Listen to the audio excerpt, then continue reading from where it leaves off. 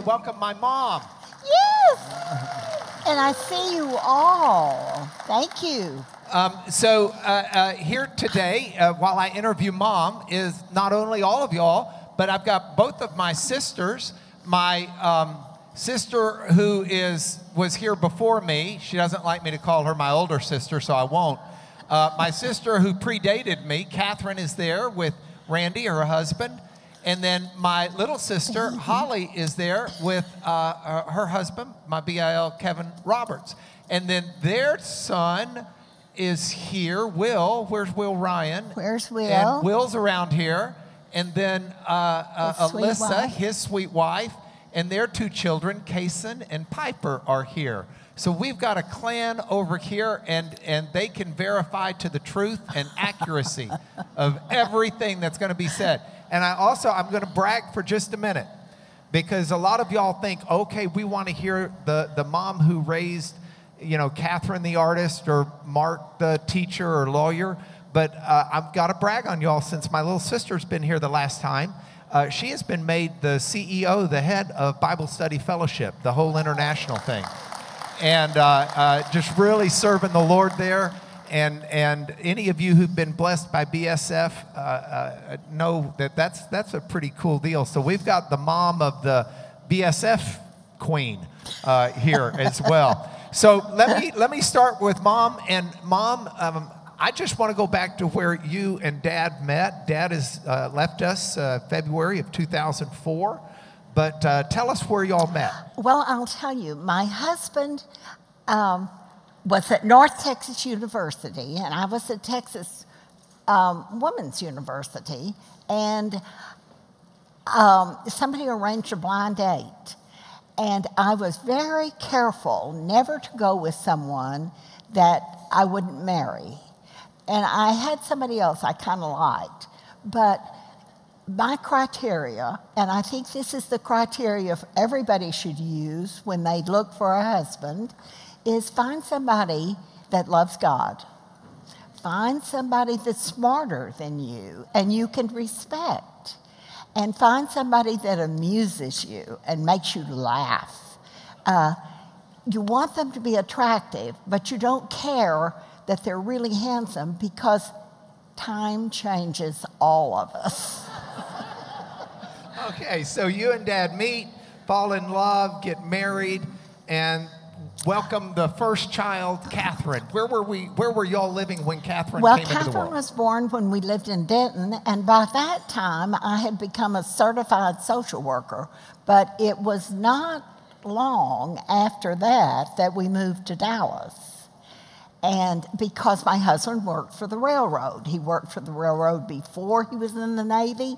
He went to the Navy, he came back, he went to school, and then he said, really, I only want to work for the railroad. And he worked for the Texas and Pacific Railroad, and they changed ownerships a bunch of times. And every time they changed, we moved. So we moved to Dallas, and Mark was born. October 20th, 1960. But you don't send him a present. Send me the present, because the mother deserves it. Okay. I'm hearing amens from half of the all people the mothers. in here. Okay, so I was born. We moved. Well, wait a minute. Let me tell you about. I'm so glad he asked me. I think I want to tell you that when your children are little, really little, the secret is to establish a routine. And that routine has to include bedtime prayers. Do you still remember your bedtime prayer? Yeah, you taught us, now I lay me down to sleep. I pray the Lord my soul to keep. If I should die before I wake, I pray the Lord my soul to take. God bless. And then I'd list everybody, and I had to list myself last. In Jesus' name, amen. You got it. Okay. But that's a really good way to make them think about not just their parents, but as their family grows and as their friends grow. Okay, we moved from Dallas. All right, so one of my earliest memories is being at a Mardi Gras parade when we lived in New Orleans. Right. I was on Dad's shoulders. You were down to the left. These floats are going by, and they're throwing candy. And Dad catches candy and hands it up to me. And I said, and I was old enough to think, don't you normally pay for stuff? Because you got to pay for things. And I said, do we pay? Do we pay? And you said, no, it's free. And my thought in the mind of, I guess, a 3-year-old kid was, why on earth have we not been doing this every day? And that's the story, except Mark could not talk. At least I thought he couldn't talk until he was over 2, because Catherine would point to everything. My family and his family lived in Texas, so we would plan these long drives back from New Orleans to Texas. And we had a Nash Rambler, so we'd make the seat down in the back. And I had taken Mark to the doctor. I said he won't speak. The doctor said he doesn't need to. He's got a sister who tells you what he wants. So we were in the car driving to Abilene, Texas, and it was night, and I thought the kids were asleep. And I said, I'm worried. Do you think they're cold back there? And Mark said, first words I'd ever heard him speak, Cajun, my feet cold, no. And so I realized at that moment that our next door neighbor had an enormous influence on him. So be careful who you live by, or they'll grow up talking who knows what. Yeah, my feet cold, no. That's okay by me if it's okay by you. So anyway, we moved back to Texas eventually. I think we lived in Shreveport as well. Yes, we lived in Shreveport, and while Bill was gone, Shreveport had a huge tornado. And it was at that time that Catherine was learning to tie shoes, and she kept saying, I'll do it myself, I'll do it myself. And I realized that the best thing you can do for your kid is let them do it themselves and teach them how to do it. And so my kids have always done that. I tied my own shoes this morning. I did. I really did. Yeah, he did. But we'd had this tornado. And after Bill got back, we got in the car and we drove through and we saw, you've lived here, you know what a tornado can do because it was a disaster. I had no idea that Mark did not understand. And he thought a giant tomato had come through there and demolished the town. I did not eat salads for years. That's true. He would take the tomato out. Those tomatoes do damage now. He did not want to offend. Okay. All right, we get to Abilene, and that's the first time we lived in a place where we had relatives. Yes, your grandmother. Yes, I had a built-in babysitter. I'd never had, Bill traveled, I'd never had a babysitter before. So this is where we learned to play games.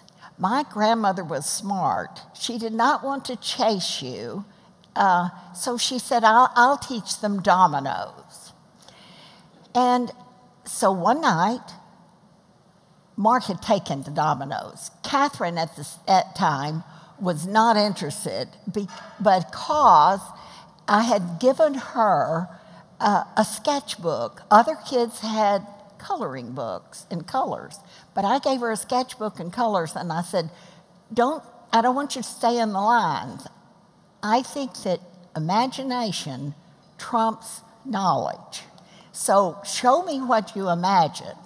And then in the meantime, grandmother was teaching him dominoes. Catherine learned too.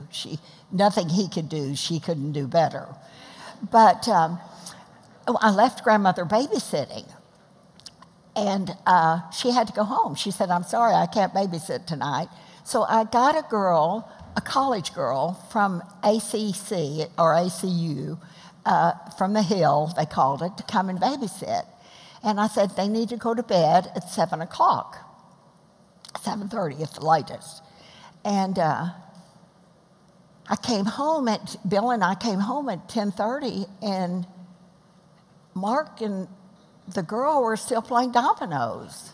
And I said, what are you doing? And she said, I'm so sorry.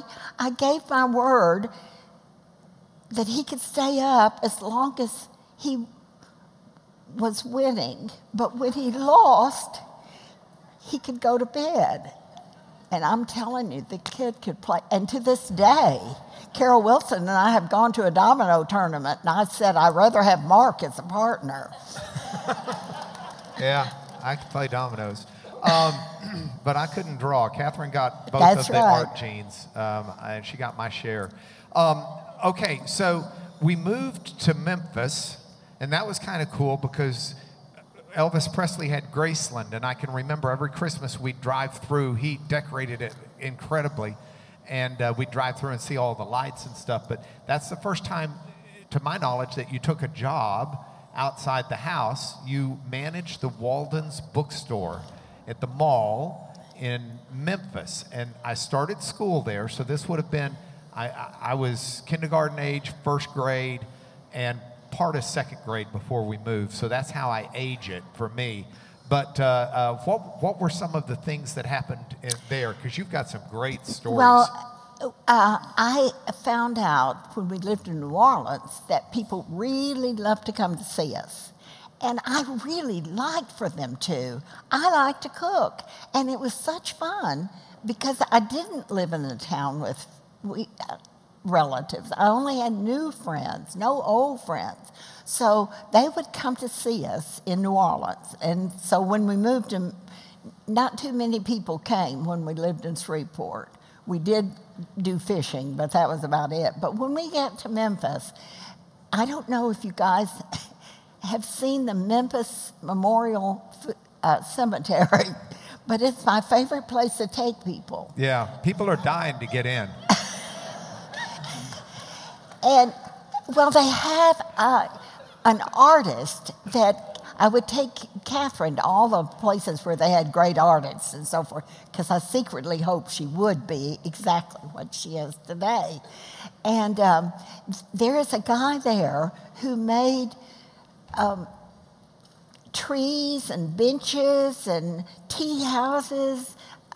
He was from Mexico, and he has something in San Antonio, and then he has something here in your zoo, in the aviary. But you really, if you go to Memphis, don't forget to go by and see the grotto, because they brought in 2,500 crystals, and it's a man-made cave.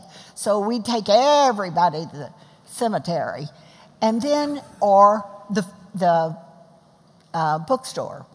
And there was a children's section I had in the back of the bookstore, and the kids would sit. And we'd read all the books without buying them. I'd say, you have wash your hands, and so there's a smorgasbord. You've been to children's bookstores, so they're happy reading. And that's when I met the mistress for Caleb Gabron. I met the people that had been abducted by the aliens. I met people that lived in the center of the earth. I met an irregular was, what was Elvis's cousin's name? Jerry Lee Lewis. Jerry Lee Lewis. His wife, who was 13 or 14. And they'd had a child drowned in their baby pool, in their swimming pool, which was shaped like a piano. And so she said, what can I do? What can I do? And I said, you can only think about one thing at a time. And so you can think about God, or you can read. And so she said, recommend a book. And I recommended Nancy Drew, because she was 14. And she read the entire series. Did you know that? No, I did not. I'll tell you what, so one of my memories is, because Mom worked, we had kind of a nanny/housekeeper. And her name was Mary. Mary. And this was back, I just remember when I got out of school, we lived about 2.5 blocks from the school where I was in school. And Catherine. Catherine too. And school would let out at like 2:30 or something like that. And we had to get home within 15, 20 minutes, because if we weren't home within 15 or 20 minutes, Dark Shadows came on TV, and Mary would lock the doors so the vampires couldn't get in while she watched Dark Shadows. And so we were either going to be locked out of the house or we had to be in the house by the time Dark Shadows started. So she could lock the door and scream for the next 30 minutes at Barnabas Collins coming to get whomever it was he was coming to get. And I didn't find out until later in life what was really going on there. And Mom, I think it's worth telling. Mary is the one who took care of Mark and Catherine, and Mary was black. We moved from Memphis 2 weeks before Martin Luther King was killed. And so that tells you the vibe. And next door to us lived, they were building a house. And I came home from work one day, and Mary was very upset. And I said, "What is the matter, Mary? What happened?" And she said, "I don't know what's going to happen to me," because the construction workers next door tried to get Catherine to come over to the house. And they said, and Catherine was going. Catherine was standing at the door, and Mary went after her. And Mary said, I held my knife, which was a pocket knife, and I said, "You come home, girl." And so she came home. Well, we didn't tell the kids, but that's why Mary had them get home immediately after school, and lock the door until either Bill or I came home. And I think that she had such courage to do that in the times when. So I'm going to tell you, that was really an education for me. To choose good people to look after your children. Yeah, it's really amazing. You've got white construction workers who are trying to take advantage of a second grade girl. And I had no knowledge. They kept the knowledge from us. But for Mary to have the courage to take a knife and go to those construction workers, white construction workers, and they were burly guys, and say, you mess with these children and I'm gonna knife you. That's courage. She put her own life on the line for us, and I don't know where Mary is today, if Mary is still alive today, but my heart is one of gratitude for her. Yep. All right, we moved to Pittsburgh. We can pass over that. No. Yes, that's when I got my baby. That's Holly. Just barely. And she never forgave me because did you ever fill out any form? And Pittsburgh is a big word. Pennsylvania is a big word. We lived in Coraopolis, which is a big word. And she was born in Swickley, or vice versa, another big word. And she can write little, I'm telling you. Okay, well, my big memory of Holly being born is this was before people knew if it was going to be a boy or a girl. I mean, now they know like 5 weeks before conception, I think. But back then, we didn't know. So I desperately wanted a baby brother. Meanwhile, Catherine desperately wanted a baby sister.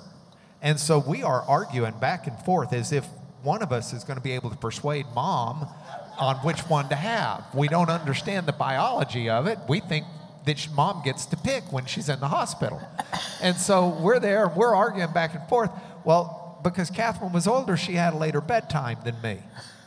And so I go to sleep one night, and I wake up the next morning. My grandparents are there with me, and they say, your mom is in the hospital having a baby, having the baby.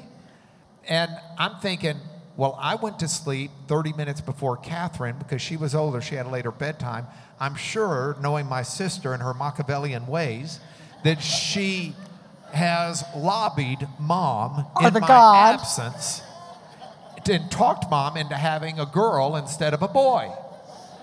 And so we get word that Holly has been born and Holly's a girl, and I am absolutely livid. I am so upset. And I decided I'm never going to talk to this kid. I am not going to talk to her. So Mom and Holly come home. My grandparents, Mom's maiden name was Holly, Holley, and they wanted Holly to take that maiden name, but wanted it to be spelled differently. So they spelled it Hollie, Holly Beth. And so Holly comes home, and Mom's got her in the crib asleep. And I'm not allowed in there. You know, it's everybody be quiet, the baby's asleep. I sneak in, and I look at her in the crib, and I see this beautiful little baby sleeping. And I just remember thinking, this isn't that bad. I think I'll talk to her after all. And I have just, what a change she's made in the world and certainly in our lives. And it's just been so much fun. But Catherine, good job getting a girl there at the end. All right, we moved to Rochester, New York. And that was bizarre because we had been brought up in a very strict church tradition. It goes by Church of Christ. And part of the strictness of the Church of Christ is an understanding back then. It's not this way so much now, but back then, it's an understanding that, quote, we got it figured out, close quote, and most other people don't. And so we didn't want to, Mom and Dad didn't want their kids going to, back then in Rochester, almost everything was a Catholic church, and they were not going to take us to the Catholic church. Let me interrupt. I was going to ask you a question. Tell the story. Okay.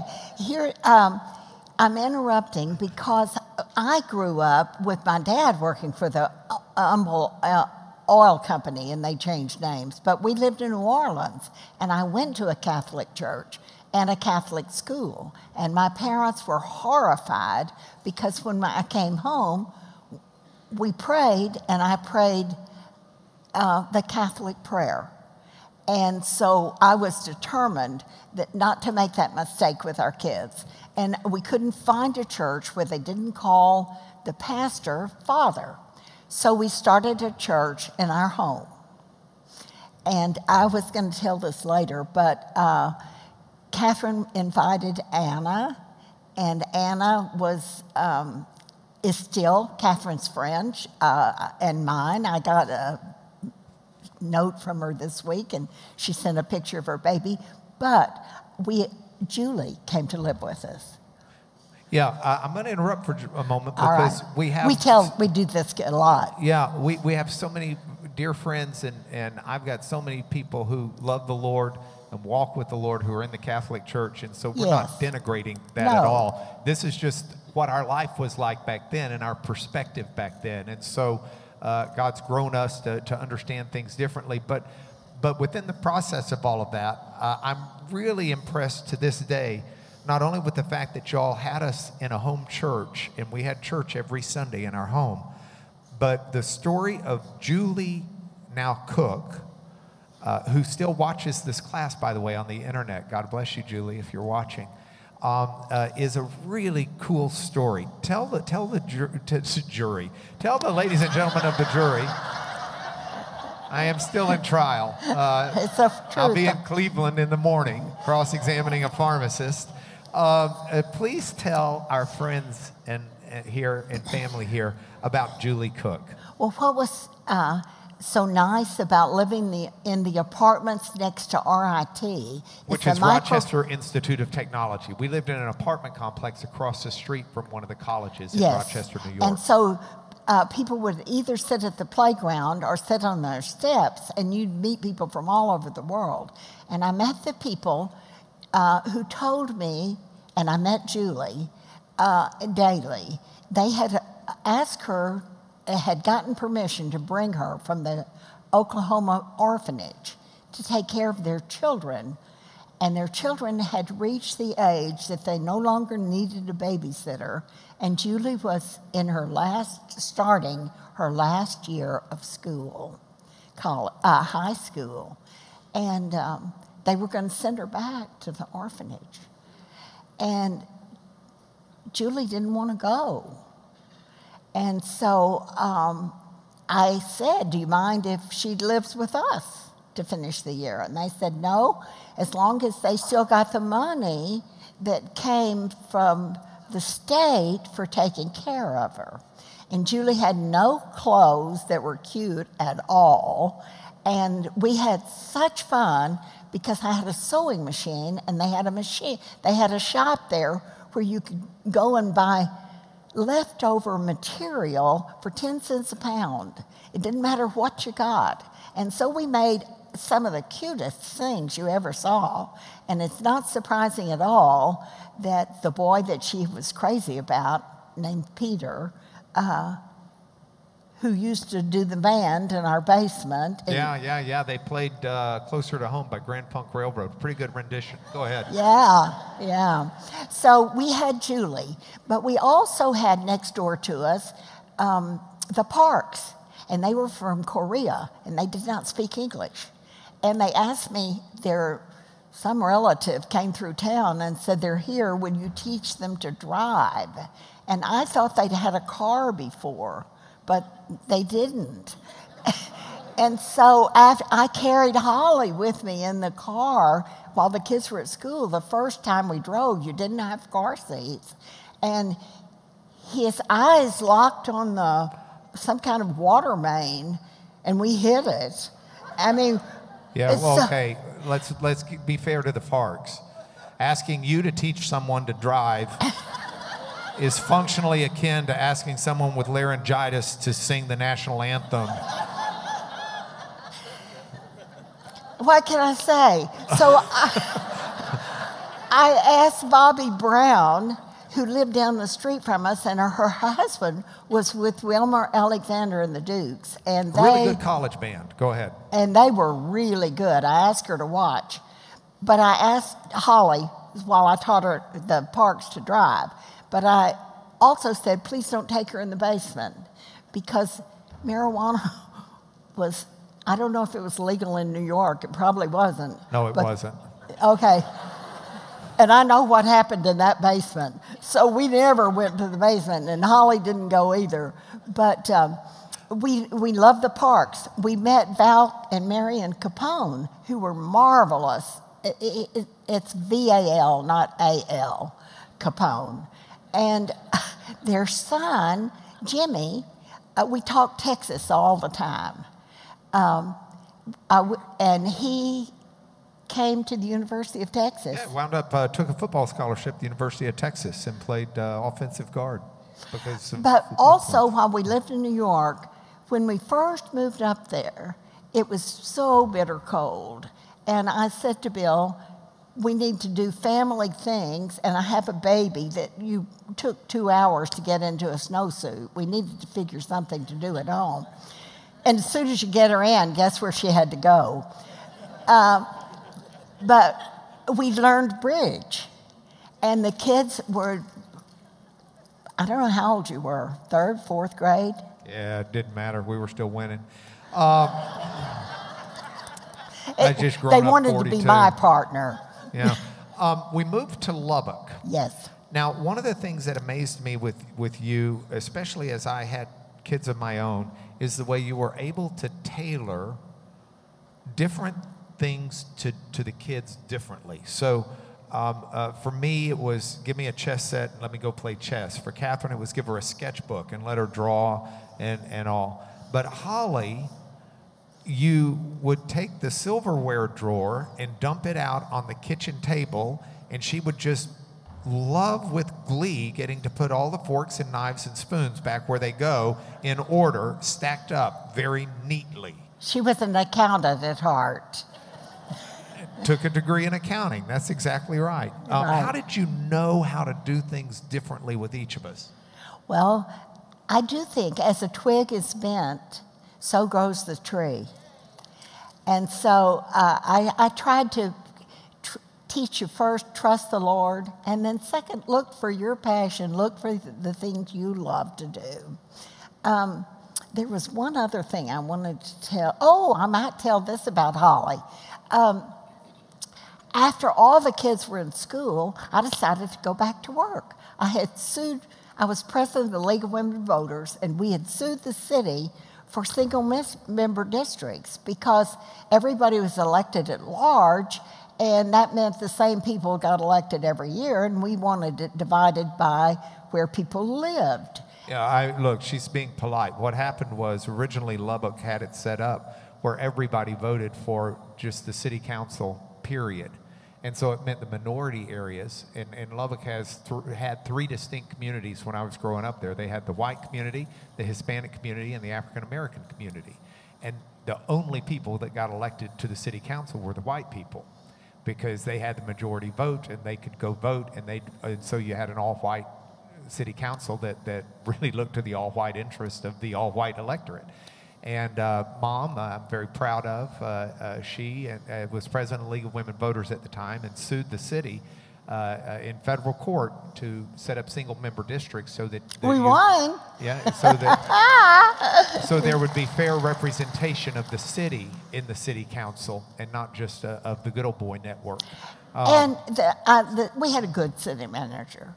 It was not his fault. Larry Cunningham was his name.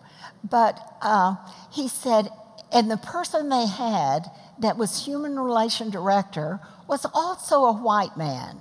So I said, this is ridiculous. And he said, you think you can do any better? I'll hire you. And I said, okay, I can do a lot better.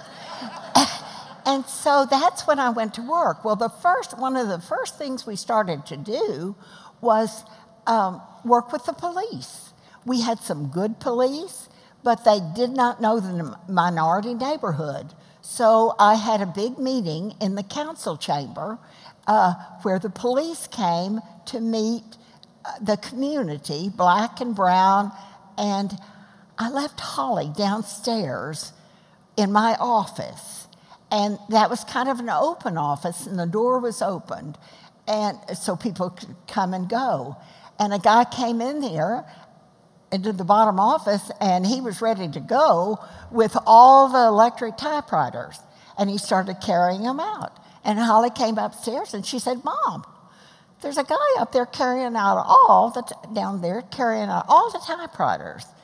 So the police were right there. So they got him. Well, Holly, 5th grade, had to testify in court. That is scary for an adult. And so if you don't teach your kids anything else, I think you need to teach them, don't let fear stop you from doing the right thing. So my little 5-year-old girl, 5th grade, went a 5th grade girl went to trial and said, yes, he's the man. Yes, he did it. But we did go home, and she said, I'd like to get glasses and change my hair.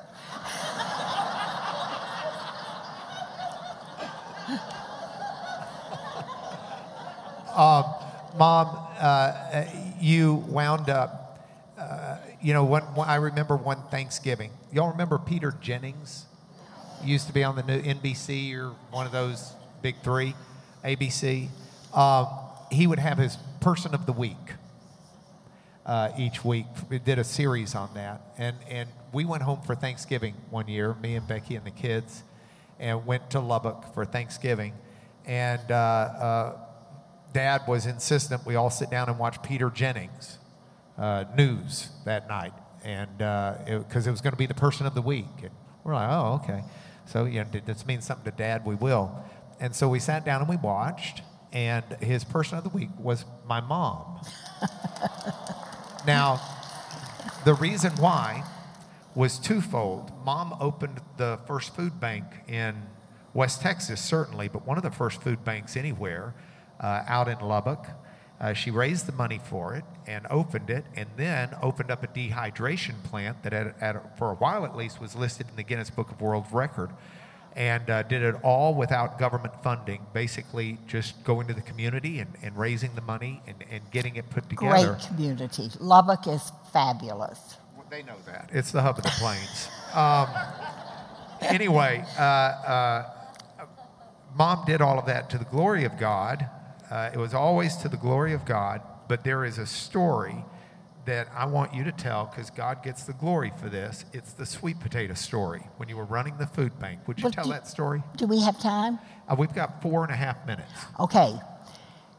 One of the things that happened is when we first opened the food bank, the Salvation Army would give people a voucher that needed food for $15.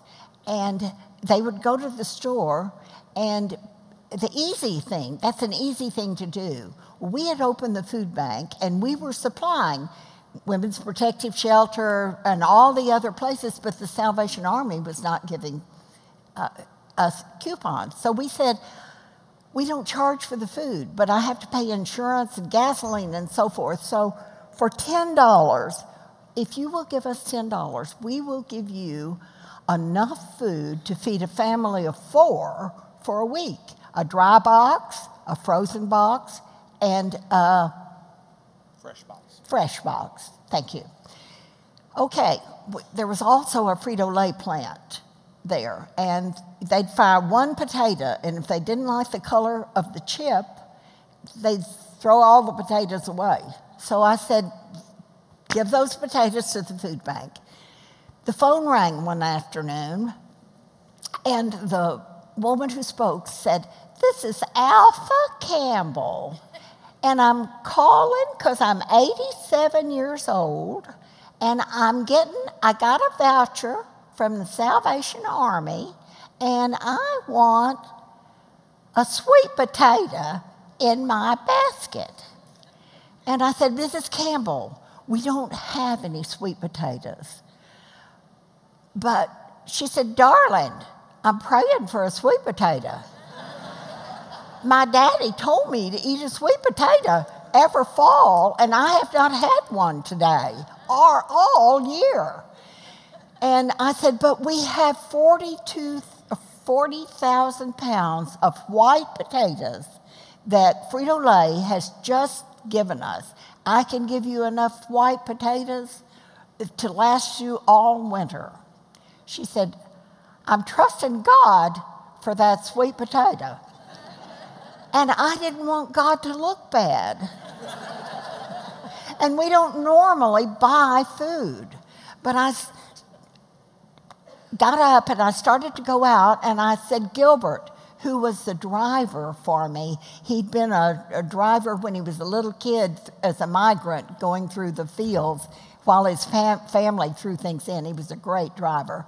I said, "Get my car out. I need to go buy a sweet potato so God doesn't look bad." And he said, "Well, just a minute. There's a truck backing up." And so the truck backed up, and he said, Stop. Miss Carolyn needs to get her car out." And the guy got out of the truck, and he had on no shirt, but a leather vest, and had tattoos and feather earrings. And good-looking dude. Yeah. I mean, just normally, not the person you would think would be an angel.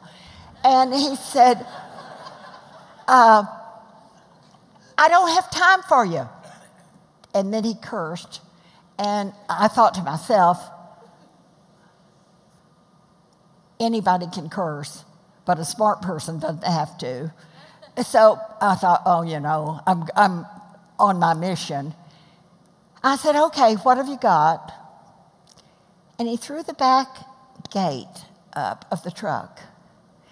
And he said, "I have 42,000 pounds of sweet potatoes, yams." And so I ran back into my office. I called Mrs. Campbell back, and I said, "Stop praying. We have 42,000 pounds of sweet potatoes." I had asked the man why we got them, and he told me they're little, they're runts, they're too small to sell.